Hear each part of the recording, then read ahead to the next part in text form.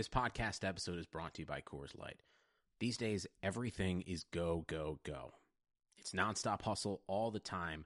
Work, friends, family expect you to be on 24/7. Well, sometimes you just need to reach for a Coors Light because it's made to chill. Coors Light is cold lagered, cold filtered, and cold packaged. It's as crisp and refreshing as the Colorado Rockies. It is literally made to chill. Coors Light is the one I choose when I need to unwind. So when you want to hit reset, reach for the beer that's made to chill. Get Coors Light in the new look delivered straight to your door with Drizzly or Instacart. Celebrate responsibly. Coors Brewing Company, Golden, Colorado. Support for this podcast comes from U.S. Bank. When it's time for a new credit card, the best ones do way more than just buy stuff. And that's why U.S. Bank offers credit cards that make every day more rewarding. Earn cash back.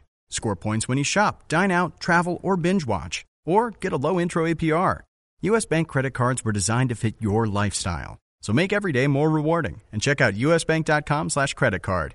U.S. Bank credit cards are issued by U.S. Bank National Association ND. Some restrictions may apply. Member FDIC. They're going to kill the love of my life. Casey! If I don't go back to what I was doing. This Friday. Our line of work is quite brutal and quite ruthless. How far would you go for love? You steal truck, bring it to me. Then you make your money. Is it dangerous? Of course it's dangerous! Nicholas Hoult, Felicity Jones, with Ben Kingsley and Anthony Hopkins. All this trouble, all this pain, for love. Collide. In theaters Friday. Rated PG-13. May be inappropriate for children under 13. Welcome to the East Coast Offense Podcast. This is Chris Liss. The East Coast Offense Podcast is brought to you by FanDuel.com. There's a special offer for new users. You can get a free 6-month RotoWire subscription for a $10 deposit on FanDuel. Go to FanDuel.com/RW. Not only will you get the free subscription, but you'll have that $10 available to you to play on FanDuel. That's more than $40 in value for just $10. Go to FanDuel.com/RW. Again, this is the East Coast Offense Podcast. This is Chris Liss. I am joined by Dalton Del Don of Yahoo Sports. What is going on with you, man? Everything's pretty good. I still actually have 7 more drafts to go. I'm seemingly backloaded this year, so I'm excited for that, and I'm ready for the season to finally start. Yeah, I'm front-loaded, dude. I'm done. That Yahoo Friends and Family we did together was my last one, I think. Yeah, well, that's interesting. Hopefully you don't have too many Jamal Charles shares. Zero. What? Absolutely zero in any MFL, any of my leagues whatsoever. What are your thoughts on him? My colleague Andy Behrens was saying, he'd be happy to take him off itchy trigger fingers owner's hands, and Andy knows what he's talking about. But personally, I'm like, this is fantasy football, not baseball. I mean, you're dealing with a guy with a knee injury at his age, who's now it's reported that he's like not a chance to start week 1.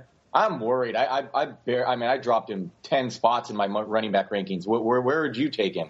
Yeah, I have him 13th below Doug Martin, ahead of Latavius Murray right now. So I have him right before the scrubby running backs start. And you say it's not like baseball, but I have Michael Brantley everywhere this year, so it doesn't make any difference. If you're hurt, you're hurt. It's True. Not like he had a setback, though. I think that would be a lot worse, right? If he were returning and everything were on schedule and suddenly you felt this horrible pain and had to be shut down. This is more he's just a little behind schedule, right?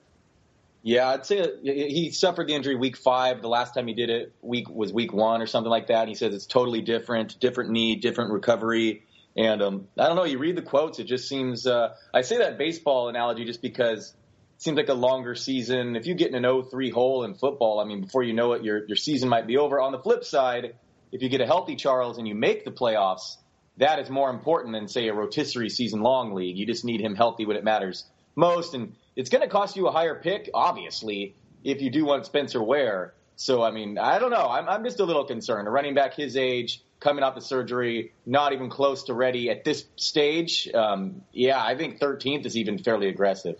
So you have, like, Latavius Murray and those guys ahead of him? I'm not a huge Murray guy personally, but I have him around 15th. I would take I guess you're right, probably maybe the difference in ours is I have like Thomas Rawls and Jeremy Hill ahead of him. Maybe that'd be the difference. In a PPR? Well, PPR would be a little different, obviously. That I try to rank kind of in between, but I could see that changing in a PPR. That would probably change, yes. And Rawls, I'm not bullish on him now. I just think Christine Michael opened that door, and you can't go back. Like, he's going to get early down work, and neither of them is really going to play on third down. So I think Rawls took a big hit in my book with the emergence of Michael. Yeah, well, my book, he went from a easy top 10 pick to now you can have him in the fourth. And to me, that's fine. I will happily grab him in the fourth. Yeah, but I don't know why you're so confident that he's the starter. I mean, if Michael, who everybody was arguing was the most talented running back, out of college that year, and everybody expected to be huge, is now in the good graces of the team and has sort of gotten the light bulb go on and is completely healthy coming into the year, why would he not get half the carries? I'm sure he will get some carries, and I do like Michael. He's an especially great guy to grab later, and he could be a monster if given the full workload if Rawls something happens with that ankle. But I mean, the coaching staff has come out and said that Rawls is the unquestioned starter, and he was really, really good when he was on the field last year. And the Seahawks run the ball a lot, and I just love that environment. I think they're going to win 12, 13 games, and he's obviously going to be their goal line guy. So I think yeah, sure, there's some question marks, but so is everyone around the area in the fourth round. I mean, come on. Well, no, but look, if you look at like Latavius Murray, who I don't like at all for other reasons, he's the starting running back in Oakland. There's no question about it. And there's not really a timeshare. I mean, I think DeAndre Washington will eventually eat into it because Latavius Murray's not really good. But Latavius Murray is slated to get the early down work. He is the guy there. Whereas Rawls, who cares what they say? I mean, they've been saying Jimmy Graham's going to be ready for week one. They've been lying about Jimmy Graham from day one. Why do we believe that Rawls is the starter? Rawls had 3 or 4 good games last year. Okay, he looked great. And he was the incumbent. But if Michael is healthy and playing well, why I don't really understand why one is the starter and one's the backup. I just think they're both going to play, and one is completely healthy and one is really good when healthy. Yeah, and obviously the fact that Rawls doesn't catch too many balls is a problem because, you can counteract not getting 20 carries with some catches, other backs. But maybe the whole team gets better, Oakland, the young guys, and Derek Carr proves me wrong. And obviously Cooper could go nuts, and their offensive line is actually pretty good on paper.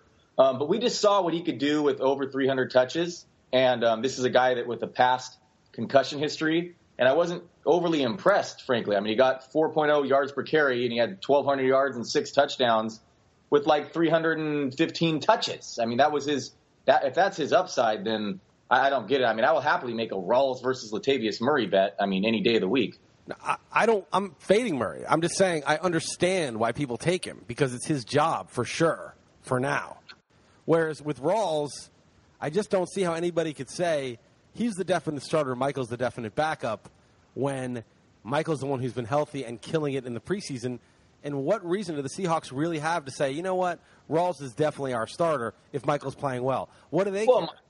I mean, Michael is disappointed time and again. I mean, I like how you don't want to believe the coaching staff when they say that Rawls is the starter, but you do want to believe the coaching staff when they say that the light bulb's turned on. That's very interesting that you are picking and choosing what you want to believe coming out of Seattle camp. Sure, Murray has a higher floor. There's no question about that.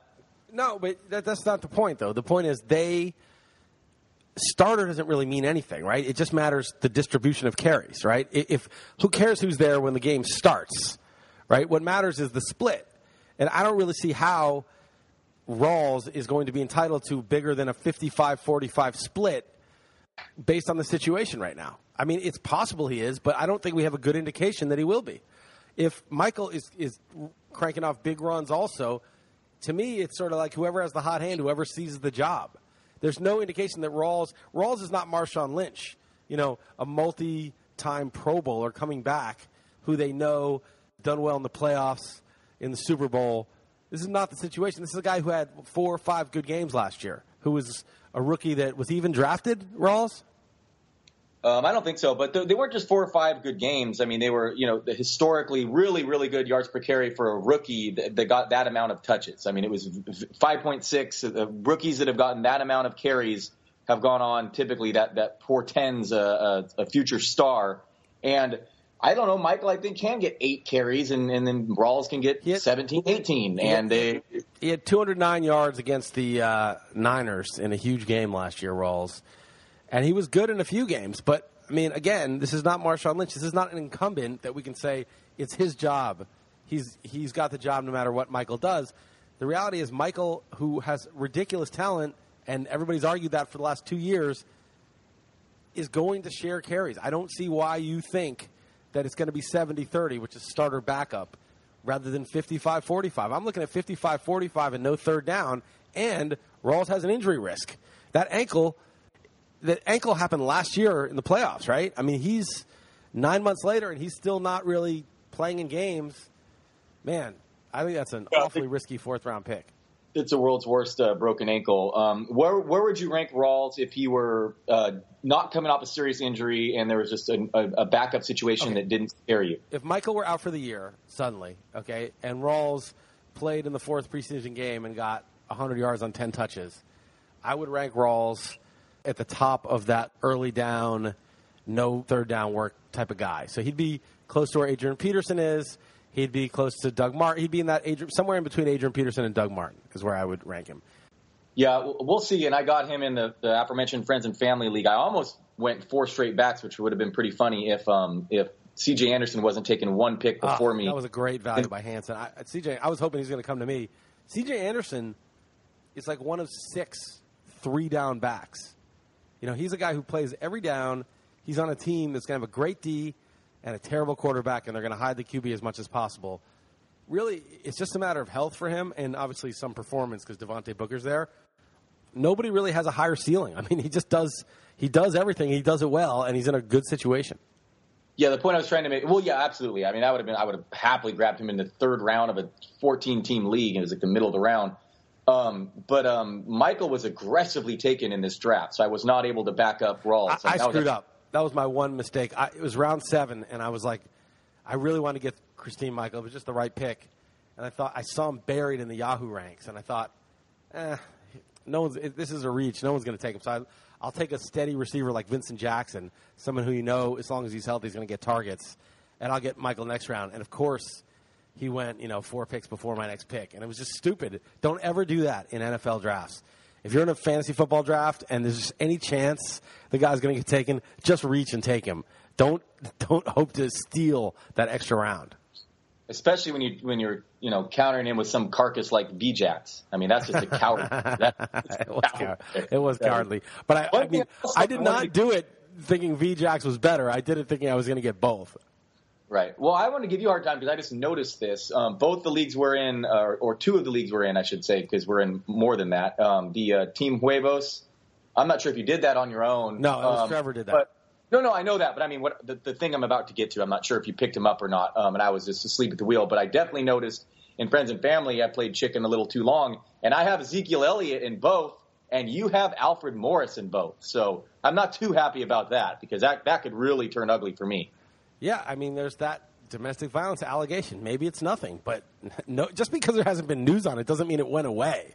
It doesn't mean there's not professionals investigating this thing, and we don't know what the truth is, right? I mean, if he did nothing, he'd be doing what he's doing. If he did something terrible, he'd be doing what he's doing. What else is he going to do?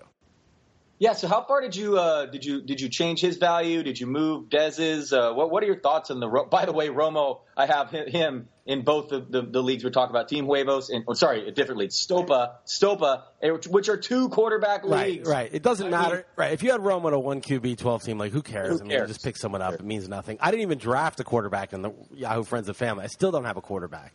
I just like why? It's like kicker and D. If I can use the extra positions for a week, why not just – it's the same thing. It's just like a kicker. You pick up a quarterback.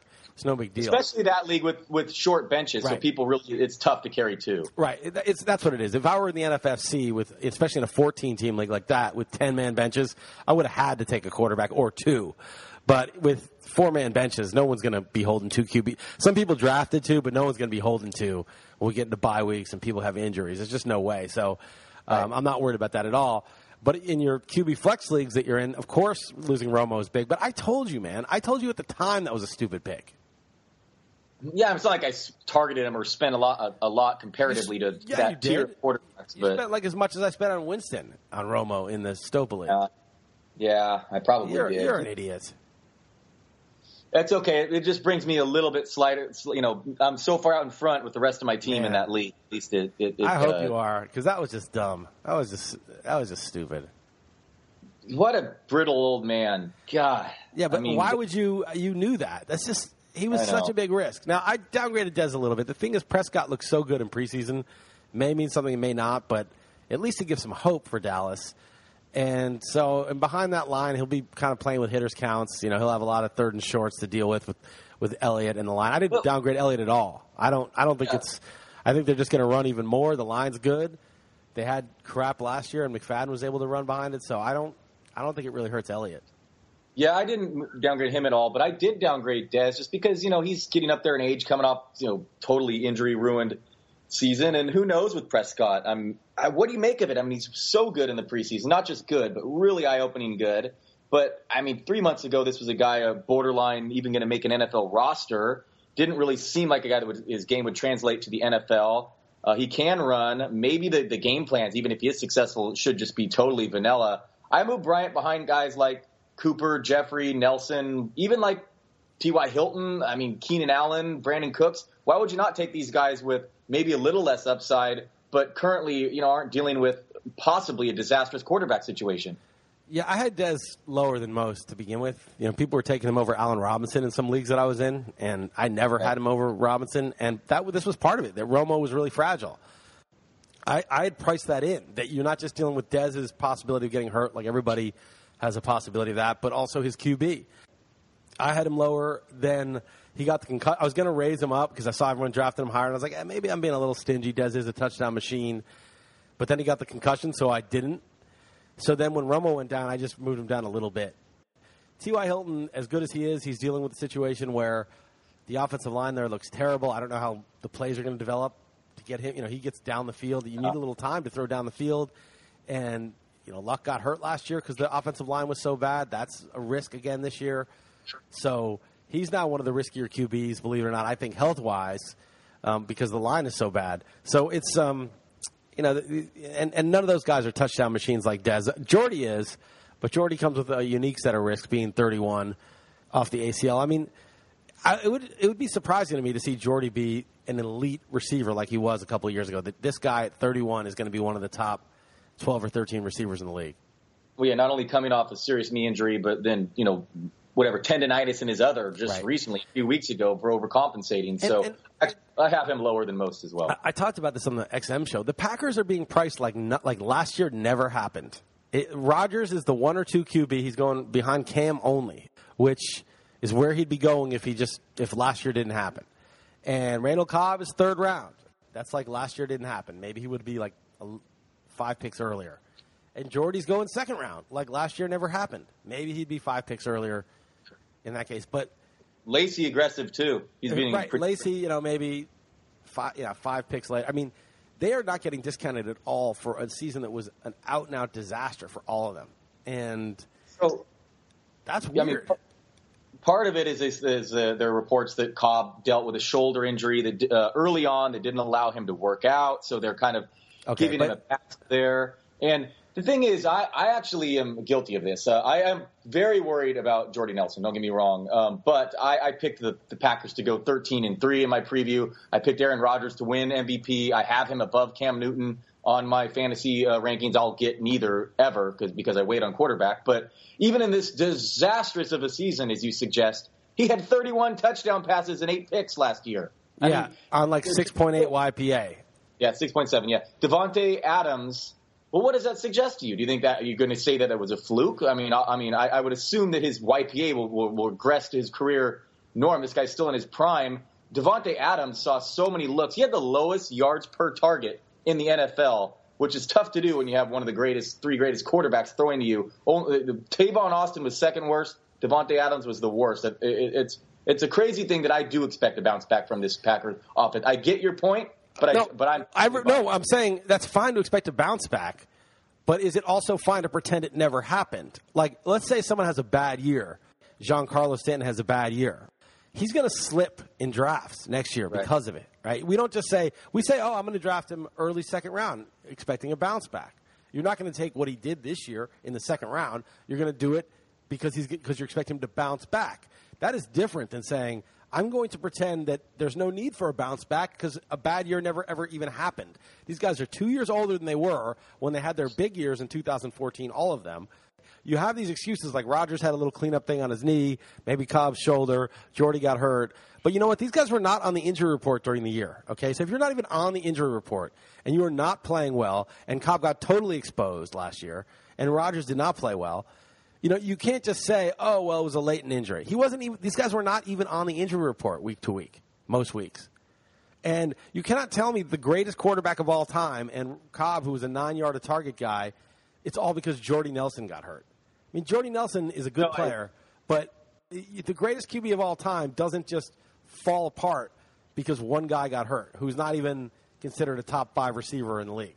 Okay, I totally agree. Maybe Jerry. I'm not saying Rodgers is not one of the greatest QBs of all time. I think he is, and at his age, there's really no reason to think he's permanently terrible or anything like that. But something was wrong last year, and I think it needs to be priced in at least a little bit. That, you know, every week last year, I was like, I'll start Rodgers in DFS. He's going to bounce back. He's too good, and they just didn't. You know, and at a certain point, you got to say, okay, I don't know why. I'm not sure what it means. But to just ignore it, that's basically been what people are doing. I do think Cobb was on the injury report a little. I think there was some concern that he was playing banged up throughout. But I totally understand what you're saying. And similarly, I loved Jeremy Hill a month ago because he was coming off a down year, and I thought it bounced back, and his price reflected as such. But as we get closer to the season, he's getting drafted extremely aggressively from what I've seen in fantasy drafts. And basically the market has treated Melvin Gordon like he's coming off a Rookie of the Year season, which has really, really surprised me. So it does seem like a lot of these guys are just getting really aggressively drafted in fantasy football, but like they wouldn't, as you suggest, say, a John Carlos Stanton. So I get what your point is this that, yeah, they might bounce back, but they're certainly getting treated like that's a certainty. Right, and I don't think that's not a good way to go about it. You have to say there's some chance that last year meant something and price that in to some extent. It's just not being priced in. Melvin Gordon, I don't understand at all. There's another guy I don't understand at all is Frank Gore. I mean, I've seen guys who everyone respects putting Gore in the 6th round of a PPR. And I'm thinking, dude, he's 33. He averaged 3.7 yards per carry last year. I mean, Occam's razor, man. He's done. He's toast. That's it. When Andre Johnson had a horrible year in 2014, and people like you drafted him in 2015 like, oh, he's going to be fine. He's got more opportunity. And Andrew Luck, it was like, really? The dude is 33 or 34, whatever he was last year, and he's fallen off the cliff. I mean, that's just – when you have a huge decline in efficiency and there's that kind of age, especially with a running back who's 33, do you really have to – tie yourself in knots to say, well, he's got lots of opportunity and there's not a lot of competition, and try to like make a case for this guy? Just stay away, man. I mean, yeah, in round 11, go ahead, but what I don't get it. I thought, you know, that was it. You know, if you're 33 as a running back and you come off a inefficient season, it's game over, right? Totally agree with you, and I love Frank Gore. You know, as a Niner guy, he had some fantastic seasons. Fun player to watch. One of the best blocking running backs in his generation. Used to be a nice pass catcher, but that kind of went in the wayside the second half of his career. He had a couple really weird fumbles at the goal line last season. So here's the thing. I'm down on Adrian Peterson, but he's 31, and I could be very, very wrong about that.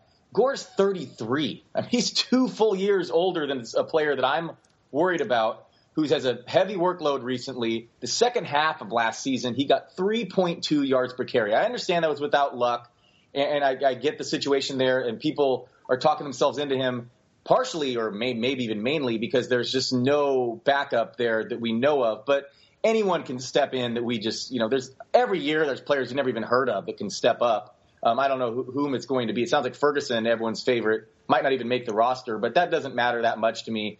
Some people are saying, yeah, well, if you can get Gore in the 7th round, it's just such a discount for a possible feature back in a terrific offense. But you know, losing a 7th round pick, it's not as bad as losing a 6th round pick, but wasting any pick is not good. And that is absolutely what could be here. And I personally have him ranked outside my top 35 running backs. Yeah, I mean, dude, you think at 34 he's going to be back in the league starting somewhere next year? No, there's no way. This is it. This is the end of the road for him. It's going to happen this year. You think he's going to end out with like 4.2 yards per carry?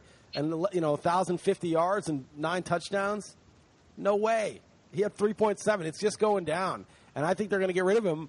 They're going to stick with him because they're one of the stupidest teams in the league. But when they get to about week 4, just like with Andre Johnson, they put him ahead of Dante Moncrief. They had Moncrief, who was in year 2 ready to break out, and they decided to sign this guy. And they drafted Dorsett, and they tried to force Andre Johnson in there. But even the Colts, stupid as they are, they realized after a few weeks, this guy's done. He's toast. Yeah, week 1 at Cincinnati, week 3 at Denver. I mean, it could get ugly early on, and they're going to maybe have to move on. I'm totally with you here. I mean, we disagreed on Rawls, but I don't see these people. I mean, these are guys like Evan Silva. I saw his list. You know, he's a smart guy. He knows what he's doing. Why is he 55th? I mean, you don't need to dance around the bush. He's a big boy. You're saying what Matthew Berry took him in the Stern League, right? Is that what you're Berry referring took to? him too? Yeah, I believe so. I didn't know Berry had him ranked high. I don't understand it. I don't get what these guys are seeing in that. To me, it's like open and shut. Maybe I'll be wrong. Maybe, the guy will go off and I'll be like, yep, I guess he's the rare 33-year-old who can defy a down year and come back. But, man, it's just like whenever anyone takes Frank Gore in my drafts, I'm like, sweet. That's just a pick that I was never going to do. And it just makes it one pick closer to my pick with everybody I want still on the board.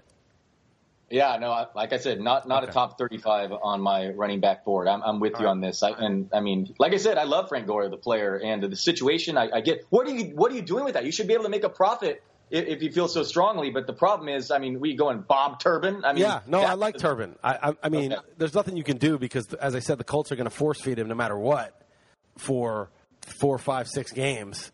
And then, at that point, it's kind of late to pick up Turbin, who may or may not be the backup. It looks like he will be.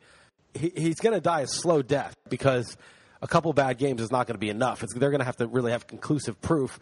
Plus, he's probably good as a blocker in the passing game, and that's going to be needed. And they're going to suffer through some pretty bad per-play numbers. But the thing is, if you draft Gore and you say, well, they're going to stick with him, they probably will for a while, but if he's getting 2.93 yards a carry, it's not going to be good for you. It would be like having Trent Richardson on the Colts, where he's not even helping you. He's in your lineup because he's a starter, but he's barely doing anything. Yeah, a couple things. I was just reading a pretty interesting fact article on Pro Football Focus. I think it's free as well. And that just reminded me as far as pass protection. They said Ezekiel Elliott, not only did he have something like 300 more yards after first contact last year than the next best, which was Leonard Fournette, who everyone envisions a future star. But he allowed supposedly one quarterback pressure throughout his collegiate career, I believe. I mean, that's pretty crazy as far as a complete back entering the league. So I think he could be crazy. If he doesn't get suspended, that is. We got to go in a few minutes because I got to start this XM show, of which you're going to be on, which is ridiculous that we do this and then you get on for the XM show the same day. But quickly, your buddy, Colin Kaepernick, who you golfed with recently and hung out with, who knew? Who knew that he would be the major story in the entire country 3 weeks later? Yeah, I don't know I mean, it's crazy how much he's the talk of the country. I mean, this is blown up beyond belief, and it's revealed a lot of people's opinions on my Facebook line. My wife has had to mute multiple people. It's very frustrating. I don't really want to get into the whole political thing. Why not? I think I don't know. It's crazy how if Colin Kaepernick can stand up in front of millions of people. Not stand up. And you on a podcast, not that many people listen to this podcast, aren't even willing to state your view, man. Well, my view is it's totally fine. I just don't get why you must have a hot take on one side or the other. Like, why can't you just acknowledge that both sides have a point? That's my point. I just don't get So what are the points that you think are valid on both sides? Okay, on one side, obviously there's an issue in America, and what Colin Kaepernick is absolutely not disrespecting the military. What he's doing, I mean, he wants us, the country, to discuss issues that are a problem, and that much is clear. And this is his method of doing it, and he's crazily, admirably, stupidly willing to put his they even asked him, what if you get on the road violently, if this results in violence to him? And he's like, well, that'll just prove my point. I'm willing to deal with that. But more realistically, it's ruined his career. And he's okay with that. And it's one thing to donate to charity or something. And even if your name's attached to it, you're even getting pats on the back. This is really standing up for a cause when it negatively affects you personally, and that's to say the least what's happening to him. And then, of course, the whole other side, sure, your First Amendment protects you from the government, but it doesn't protect you from, your employer or your the ramifications societally. And sure, there are a lot of Well, I mean, just take that for a second. Yeah, legally, it doesn't protect you, right? I mean, if you can express yourself and then your employer can fire you, but does the employer have a valid reason to fire you? That's the question. Right. They can legally. They certainly can say you're not the kind of person we want on our team now. But should they be saying that? That's the question. Right. And there's obviously great cops out there as well, and there's No. Go back. I'm asking you the question: should they be firing him for this? Is there a point of view that's legit? I don't think anyone's questioning that private entities should be able to decide who they want to hire. But should they? Of course they should not. Of course, I mean, there's the problem with Kaepernick is that he's has an extensive recent history of poor performance. So right. that's on the field. So that's another issue here, and the whole cap hit and all that stuff. Right. I think they're just going to maybe put him on ice and just keep him on the team, but inactive, so they save game checks, this bonus. And as long as he doesn't get hurt, then he's not guaranteed next year's contract. Obviously, his trade market is totally dried up, especially if you believe that recent report where people have front offices compared him to Ray Caruth. Yeah, but you know what was weak about that? None of those dudes went on record. Right, I hate that. Yeah, it's like they're like, he's the worst, blah, blah, blah. And yet that dude's out in public, and people are saying, well, what if someone tries to get stepped to you violently? And he's like, well, prove my point. They're towing the company line and not even willing to put their name to it. And that dude, Mike Freeman of Bleacher Report, that's weak. Don't give those dudes a megaphone to say that stuff about Kaepernick if they're not willing to put their names to it. Just say a lot of executives who were unwilling to go on record. They didn't want to be associated. They just wanted to say really nasty stuff about him, contacted me. So there's this, big backlash within them, but apparently none of them were willing to have the courage of their convictions to put their names to it. That's what he should have written, not giving them the quote to say that stuff. Don't quote somebody and give them a platform if they're too cowardly to put their name on it. You saw what Rodney Harrison's deal is, right? You saw that? I saw something about it. I didn't really see the whole thing. He brought race into the issue and did not realize that Colin Kaepernick was mixed race. He thought he was a white. He thought he was a white person taking this stand. Right. That's funny. That is funny. So, what are your thoughts? I know we got to go soon. So, what are your thoughts? We got like 2 minutes.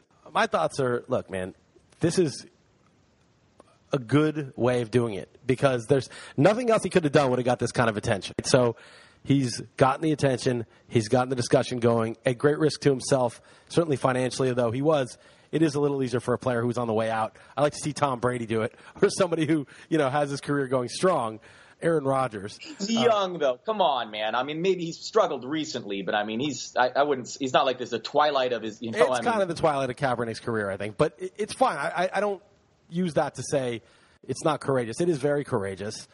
And I just want to say a couple things. One, why do we even sing the national anthem before sporting events anyway? It's like if you're going to go to a play, they don't sing it before they start the play at the theater. I mean, there's no reason we have to sing this. It's just a little weird. The NFL is not patriotic. The NFL is not more patriotic than the theater or some other line of work than the fantasy sports office. It's just the NFL. It's not. They have no patriotism. Second of all, everyone's like, well, what about the troops? He's disrespecting the troops. This has nothing to do with the troops. He didn't use the word troops. He's protesting police violence and the lack of consequences to it. He's not talking about the troops. Why is patriotism always the troops? Because I'm not in the military, I can't be patriotic now? To me, part of the reason that they fight for us is for the freedom to have their own view. Right. If you're in North Korea, they executed a bunch of guys in the cabinet in North Korea because they were insufficiently enthusiastic. That's what lack of freedom looks like. What freedom looks like is, I'm not down with the way things are going, so I'm going to protest. And everyone says, yeah, he has a right to do that. And we're not going to drive him out of the NFL. We're not going to destroy his career because of this, because we respect dissent. That's what freedom looks like. If dissent comes at a price where nobody will hire you ever again and you're going to go broke, luckily for Kaepernick, he's not going to go broke because he's got enough money saved, then it's not really that free. It just becomes this, we become sort of like a mini police state, where we're policing everyone's speech to a ridiculous extent. So that's my thought. I think he's totally within his rights. I think the NFL Really quick, what are your thoughts on the people that counter and say all this is produced as people talking about him and not the issue itself? What would you say real quick? I think that, okay, that's phase one. They're like, why did he do it? What's his motive? Blah, blah, blah. But then phase two is, well, is he right? Is he right about this? And yeah. I don't know. It's pretty crazy that the guy. You've seen videos the last 5 years. No one's saying every policeman does this. Obviously, the majority do not. But right. How could you deny this is the problem after seeing these videos? How could you deny? And the fact that these guys are not even getting indicted, let alone convicted mostly. I mean, it is a big problem. And nobody's doing shit about it. So I think it's a totally legit issue. It's not like some minor, unimportant issue that he's protesting. So I have respect for it. All right, I had some other shit to say, but we're totally out because the XM show is literally starting momentarily. So let's call it at this, and we'll talk in a couple hours. All right, Liss. Yeah, we got to come up with a bet for our friends and family teams. Okay, no problem. We will figure that out, and some other stuff too. All right, thanks, man. You are listening to the East Coast Offense podcast. There's a special offer for new users. You can go to FanDuel.com and get a free 6-month RotoWire subscription with a $10 deposit on FanDuel. Go to FanDuel.com/RW.